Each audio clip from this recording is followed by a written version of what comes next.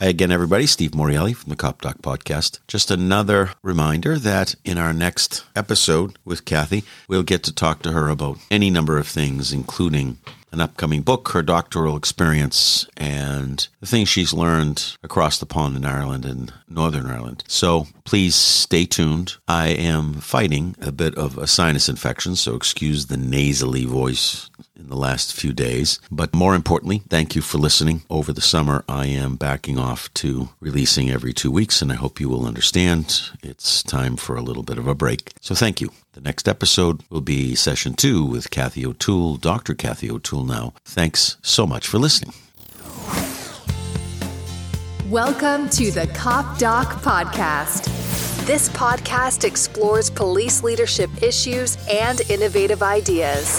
The Cop Doc shares thoughts and ideas as he talks with leaders in policing, communities, academia, and other government agencies. And now, please join Dr. Steve Morreale and industry thought leaders as they share their insights and experience on the Cop Doc Podcast.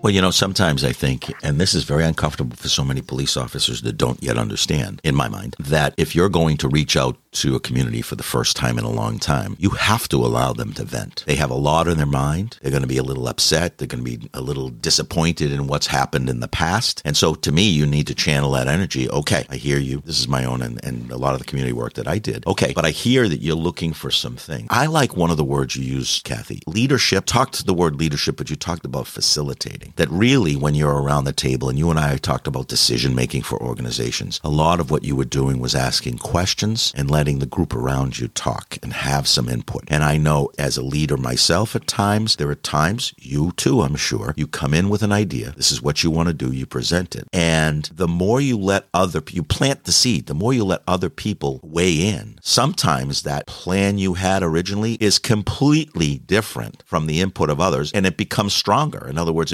you plant the seed, but the roots come from the rest around you. What's your reaction to that in terms of facilitating? You're absolutely right. And I had a member of my command staff in Seattle, and he referred to me as an ideas fairy. I'd come in with some general idea, but then I had this phenomenal team. It's not about one person leading an organization, especially a large police organization. It's all about having a really cool, diverse team. And when I say diversity, I not only mean race and gender, but diversity of thought. I had people on my team. I had a former Boeing engineer. I had people who'd never worked in policing. By the time I left, my command staff was half sworn, half non-sworn. Among us, we had 4 JDs, 4 PhDs, and some incredibly smart and committed police leaders. And we worked cohesively, common purpose. But we got out there. We were in the field all the time, engaging with cops and engaging with people living in our community. And that's what's so important, because you're right. Not only do you get new ideas when you're out there listening carefully, but you're able to develop on some of your own ideas that come to thought. So question about I think humility in some ways is really important for a leader in terms of realizing that you don't know it all. You don't have all the answers. And so many, I put in quotes, leaders think they know it all. They're supposed to know it all, and they don't utilize the people around them. I think they underutilize them. And so what would your message be to a new chief from a big or small department in terms of how do you walk into this new place? What's the first thing you do? You talk about listening for sure. Well, again, I think it goes to the organizational culture. And I think in policing, for many years, our organizations were built on military models, and you need discipline, you need structure, but they're very autocratic. We took our orders from the top down. We just remember those old meetings?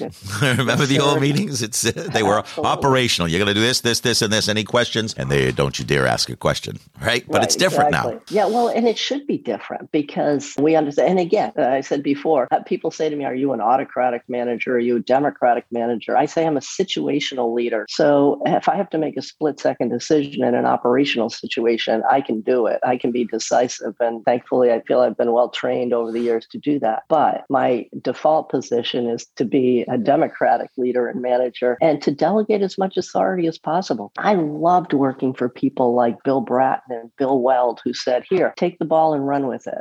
Doesn't that mystify you sometimes? I worked for a boss who did sort of the same thing. Probably what was my best boss is like, all right, this is what I want you to do. I want you to do that. And that was it. Go see what you can do over there without any other direction. That's it. Yeah, but I trust you. Go and do it. Yeah, it's fantastic. And I know how much I appreciated that. And then, by the way, if I needed help, they were always there to have my back, to help me out and to provide guidance. But I love working in an environment like that. So I tried to model that, as I became a leader, and I wasn't afraid to delegate authority to people. I always tried to surround myself with really smart people that I knew I could trust. And that's just the way that I operate. And I learned a lot of that from my own mentors. So how do you pass that? In policing. I'm sorry, but how do you pass that on now, Kathy? You're no longer active as a leader in policing. Would you go back or you're done? Well, we'll never get this stuff out of our system. I know. And it's great because I've had the opportunity to stay involved in working in several jurisdictions now on police reform initiatives. And last week I was at the Major City Chiefs meeting and the PERF meeting. And so I still get to engage with a lot of my former colleagues and get to meet the new people rising through the ranks. And as I've said, I certainly don't claim to have all the answers, but I love being involved in the discussion. And I love hearing about the challenges and helping to shape some of the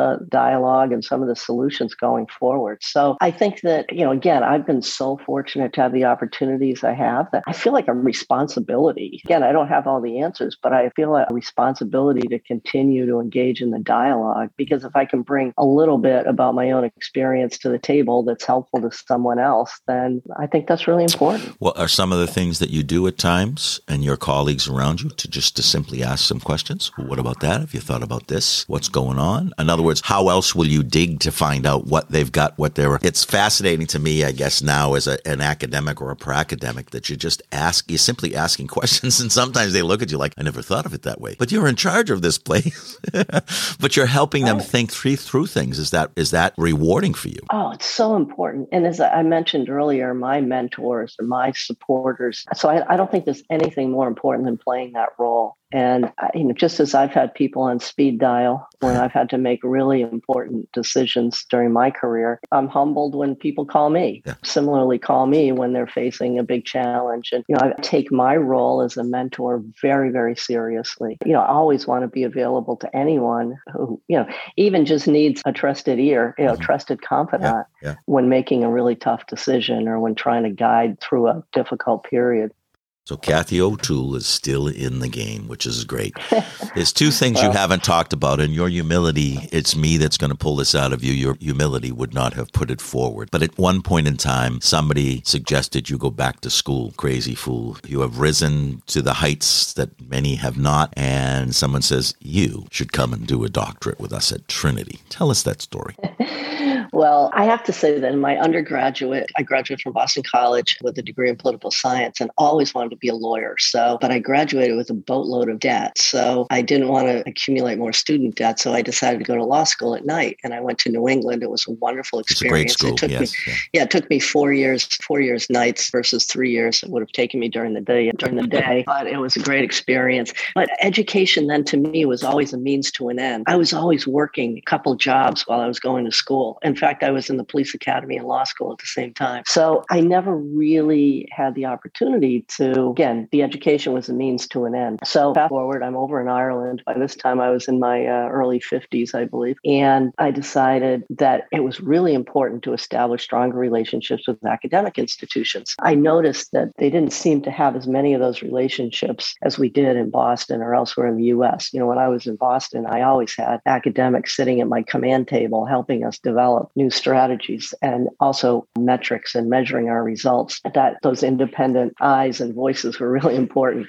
So I said, let's see if we can establish better relationships in Ireland. And I noticed that they were good at policing. I mean, they obviously had this great relationship with the community, but I thought some of the biggest weaknesses were in the areas of management and leadership, that they needed more robust management and leadership training. So through some mutual friends, I met some people at the business school at Trinity, went in with the intention mission of establishing a stronger relationship to get them more involved in the work my organization was doing. And I walked out of there contemplating the getting involved in the PhD program, which I did.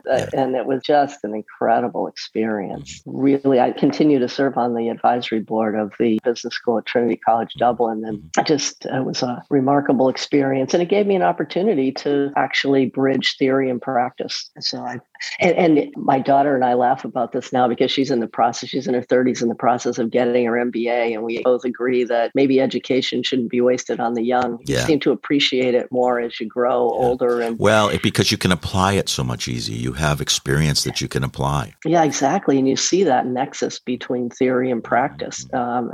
So it was a phenomenal experience. So I was talking to a woman yesterday who's, in the middle of raising a family, and she's in her early 40s. And she said she never got back to complete her education. I said, wait a minute, it's never too late. Yeah. I can attest to that. Yeah, I know. And what was your dissertation on? What did you research? Organizational change, right? So, and I actually did an applied the action research methodology and kind of cataloged all of our work in the Garda Inspectorate and how we drove change through that process, and talked about the need for authenticity, that authentic engagement. I really emphasized that, and the need for nimble, flexible leadership. And I talked a lot about organizational culture as well, and how the leader does shape the culture, and leaders should understand that that's their responsibility to shape the culture of an organization. Yeah, so it was a great experience, and I'll be forever thankful to those who helped steer me through it over at Trinity. Well, we have Dr. O'Toole with us today. So there's a couple more questions as we wind down. Oh, come on, you earned it. You've written a book. Yeah, people have said to me for years, why don't you write a book? Why don't you write? Well, I'm not into the whole memoir scene. People have far more interesting stories than I do. Yeah. But I, especially during this very challenging time in policing, again, I feel I've learned some lessons along the way. I mean, particularly in places like Northern Ireland, that was such a divided place. It was such a divided society. Well, it's not too far away from what's going on in our United States. We're divided here. And that struck me. Yeah. So I've actually co-authored a book with my dear friend, Bob Pierce. Bob was the secretary to the Patent Commission in Northern Ireland. He worked in the British Foreign Service. He was Chris Patten's secretary in Chris Patten's administration in Hong Kong, helped negotiate the deal in Hong Kong that would eventually evolve back to Chinese rule there. But Bob and Chris Patten were phenomenal to work with in Northern Ireland. And then Bob and I continued to be friends. He came back. He served as the consul general for the UK government, Los Angeles. Then he married an American and achieved his American citizenship himself. So Bob and I have remained close friends. He worked with me on the commission on the future of policing in Ireland. So he came back to Ireland and played a similar role. He helped to develop that report. And then we said, during these crazy times, maybe there's some lessons we've learned that would be helpful to others. And maybe this is the right time to compile some of this information and put it in the form of a book. So we've done that. It's not a long book. I think it's going to be like 150 pages long, but it's the 7 ways to fix policing now. Mm-hmm. And we come up with some, I think, very practical examples of things that jurisdictions can do, whether large jurisdictions or small jurisdictions, mm-hmm. things that police services can do to get on track and realize the true potential of their organizations. When will that be released? Well, I understand it going to print this month. Good. That's exciting. So, yeah, it's on Amazon already. Is it really? Okay. Well, I'll have to get one. You're going to have to make some money from me, you bum. But so listen, we need to wind down, but there's a few questions that linger for me. Being a woman in law enforcement, you know that there's a 30 by 30 initiative going on to try to raise the number of women in policing to 30% by 2030. I presume you're supportive. And if that's the case, why? Yeah, I'm certainly supportive of that. Well, I think our police services need to reflect the communities they serve in every respect. We said this in Northern Ireland. When we walked in there, the police service there was 94% representative, 92 to 94% representative of one community, and it wasn't trusted. So we need police services that represent represent the communities they serve. And that applies in gender too. I think police services on the opposite side of the Atlantic have done a much better job of this. If you look at the London Met or police services elsewhere in the UK, even if you look at the Garda Síochána now, they have more than double the amount of women that we have in our organization. Yes. Some of them are up to 30-40% female. Right now in the US, we're somewhere between 12 and 14% average. And I just think that, again, I don't consider myself a diehard feminist. I think it should be a level playing field for everyone. And I think that we need to tell the story of policing better so that we'll attract a much more diverse group of people. Yeah. And again, it's not just what we see on television. It's truly a service. And how come the Garda Síochána are able to attract 30 to 40% women for every class? How come the Police Service of Northern Ireland has done such a remarkable job of increasing its diversity in every respect? So I think that our work's cut out for us here, but I think we need to start by more effectively telling the story of policing, what it really entails. And I think on this side of the Atlantic, we haven't done nearly as good as they have in Europe and the UK on opportunities for young families, for young parents to job share, or been much more innovative over there in terms of family leave and job sharing opportunities and things like that to offer young people, young parents, the opportunity to engage in the police profession, but also dedicate the necessary time to their families. So there are two reports that were done in the last 10 years. One of them was 21st Century Policing, the report on the future of policing in America, and the report that you and your team put together on the future of policing in Ireland. There are two distinct differences there, Kathy, and we talked about this, I think, in our last phone call off the air, and that was in the United States, what that report has is aspirational. It is not required in any way. But in Ireland, where there's a singular agency, it's more than aspirational. In fact, they're moving through your report piece by piece by piece. Since the American report is only aspirational, how do we get to convince people who are running agencies that this is a darn good blueprint to improve your police department? I would say do it now before you face before it's done to you. Before it's done to you, right? Precisely. Yeah. I mean, that's one example. People really want to get it right. Again, I think that's that commitment to innovation. The world is changing at such a fast pace, and the challenges we're facing in policing, none of us could have predicted, for instance, the cyber crimes that 20 years ago, we had no idea that was on the horizon. So we always need to be mindful of the next challenge. And I think that embracing this culture of innovation is so important. That's why I would take a framework that's worked elsewhere and based mostly on public consultation and also consulting people within your organization. A police chief should not dictate the agenda from the top down. It should be a grassroots approach to this, because the people, I said this before, who know the challenges best and usually have the best answers to those challenges are the people who are living, working out on the front lines. So, I think that do it now rather than do it later. And by the way, policing, sadly, is a messy business. And we're dealing with people when they're most vulnerable. We're running into dangerous and complicated situations. We're human beings making split-second decisions. It's a tough business, but our communities are counting on us to get it right. So I think we need to work with them to come up with models that are unique to each one of our communities, but the general principles are all the same. We're running long. We could talk for hours, and you know that. We've said this in the past. I want to ask this. I think this is an important question for those who are listening. It's interesting because this podcast has certainly grown. I've got people listening from all over the world, especially from Ireland and Northern Ireland now, and we're very strong in Australia, New Zealand, Canada, and in America. I just received an email from a young lady named Kelly, and she is in the Midwestern Police Department, and said, I have been listening to you, came upon you inadvertently. I'm a sergeant, but I've been listening to the leadership things you and your guests have passed on, and I can tell you that it's been very helpful as I ran for a competitive job as a lieutenant. I am now a lieutenant, and I promise you I will spread the word and keep listening, which is amazing. You understand. That's good. But what I want to ask you, Kathy, is from your perspective of running so many different agencies and now beginning to consult for so many different agencies, how important is the sergeant?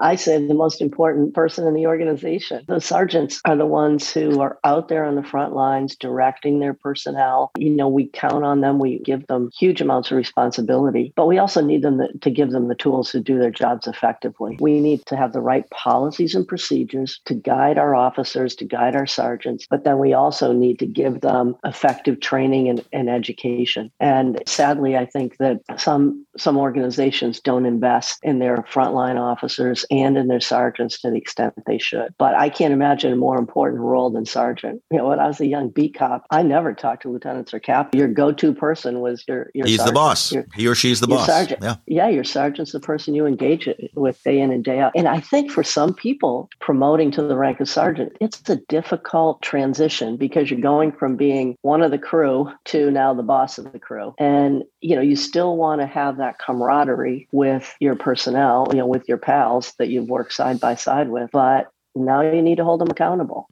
So I think that's why we really need to give our sergeants the support and the training and the education they need to succeed, because they're the ones who are really operating the business out there on a day-to-day basis. And I think they're the most important people in our organizations when it comes to supervision and management. And thank you. I appreciate you saying that. And I truly sort of knew that would be your answer. I think that's really important for people to hear. So as we wind down, a couple of things. What's on your to-do list? What do you get going this summer and into the fall?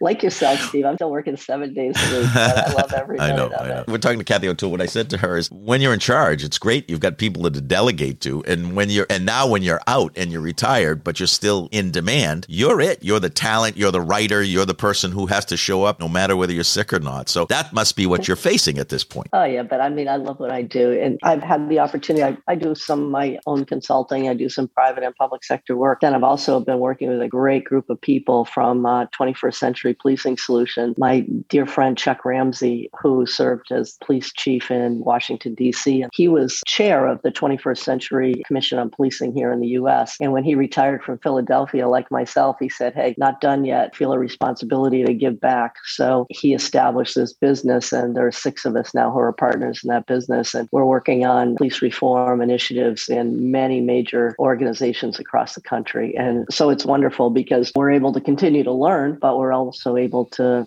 share some of the knowledge we've acquired over the course of all these years with others who are grappling with some huge challenges now in policing. What's on the O'Toole bucket list? Where you want to go? What do you want to do besides work? Well, I love to travel, but I just haven't had a lot of time. Well, COVID hasn't helped us, right? And my daughter teases me a lot. She said the only time we ever went on family vacations is when we stayed an extra day after some kind of Chiefs conference. But so at some point, I'd like to do a little bit more travel. I've had the opportunity to go to different corners of the world in my police work. And I just think that's such a valuable experience to get out and explore different cultures. But I'd also like to improve my golf handicap. I got it down to single digits at one point in my life, but I don't know if that's attainable anymore. We'll see. I'd like to play more golf at some point. But I just love friends and family, blessed with great friends and family. So that's my priority. So the last question would be, if you had a chance to talk with someone who is no longer around, who might that be? Whose brain would you like to pick that would be helpful to understand the world before us? Oh, that's really interesting. And I think of 3 people that come to mind right away, and they're all family members. My grandmother, who was right off the boat from Ireland, she was absolutely my hero. On one day's notice, she packed up a suitcase and left for America with just the clothes on her back and never looked back, never got home. But just the incredible courage that took, to start her life all over again. And she was just exuded humility and warmth and overcame so many challenges in her own life. So I always felt I could really count on her for really sound advice and guidance. And I still do. Yeah, I understand. Because I often think, what would she do in this instance? And then I think my commitment to service came from 2 people. My uncle was a missionary priest, and my dad was a teacher who absolutely loved going to school every day. He taught middle school and high school kids and always emphasized that it was much more important to love your work than to make the big bucks. So here I am. Yeah. I have always kind of counted on the example I saw in all the lessons I learned from the 3 of them. What county was your grandmother from? County Roscommon. You don't hear about that very much. It was right near the Roscommon Galway, in the Midlands, right near the Roscommon Galway border. Right. Still have hundreds of relatives in that area. It's funny, when you go to Ireland, they want to know what's your connection. When I first got there, I didn't know, what the hell are you talking about? What's my connection? I'm a Morielli. But as it turns out, my grandmother was a Delaney and left. Really? Yes. there's always a connection. There is a connection, and she ended up in Newfoundland in the potato famine. So there was a connection. And we are in the land of opportunity in the United States. As much as we talk about the immigration issues, we are a land of people that have come from all walks of life. So I thank you so much for your time and for your effort, for your energy. Are certainly an inspiration, and you continue to give back, Kathy. I appreciate very much. Thanks for being here. Well, thank you, Steve, and thanks for doing this very important podcast. It's great I'm one of your biggest fans, so I'll continue to listen in myself and hopefully learn many more lessons. I appreciate it. We've got plenty to learn from each other, so thank you very much. So that's it. Another episode in the can, as they say. Steve Morreale, the Cop Doc podcast, coming to you from Boston, and we've had the delight of talking to Kathy O'Toole, who's had a storied history and is still involved in policing, and she's down on the Cape. Thanks very much. We ask you to listen to more episodes in the coming weeks. Hey, everybody, a few things before you leave. First, thanks for listening. I'm so gratified to see the downloads rising in the last few months, not only from the U.S., but from across the globe. It's surprising and humbling to find students, colleagues, and practitioners listening. We have a growing number of listeners in Canada, Ireland, England, Northern Ireland, Africa, Australia, New Zealand, Germany, and Colombia. We appreciate your time and energy and welcome feedback. Please feel free to reach out to me by email at copdoc.podcast@gmail.com. That's copdoc.podcast@gmail.com. Thanks for listening to the Cop Doc podcast with Dr. Steve Morreale. Steve is a retired law enforcement practitioner and manager turned academic and scholar from Worcester State University. Please tune into the Cop Doc podcast for regular episodes of interviews with thought leaders in policing.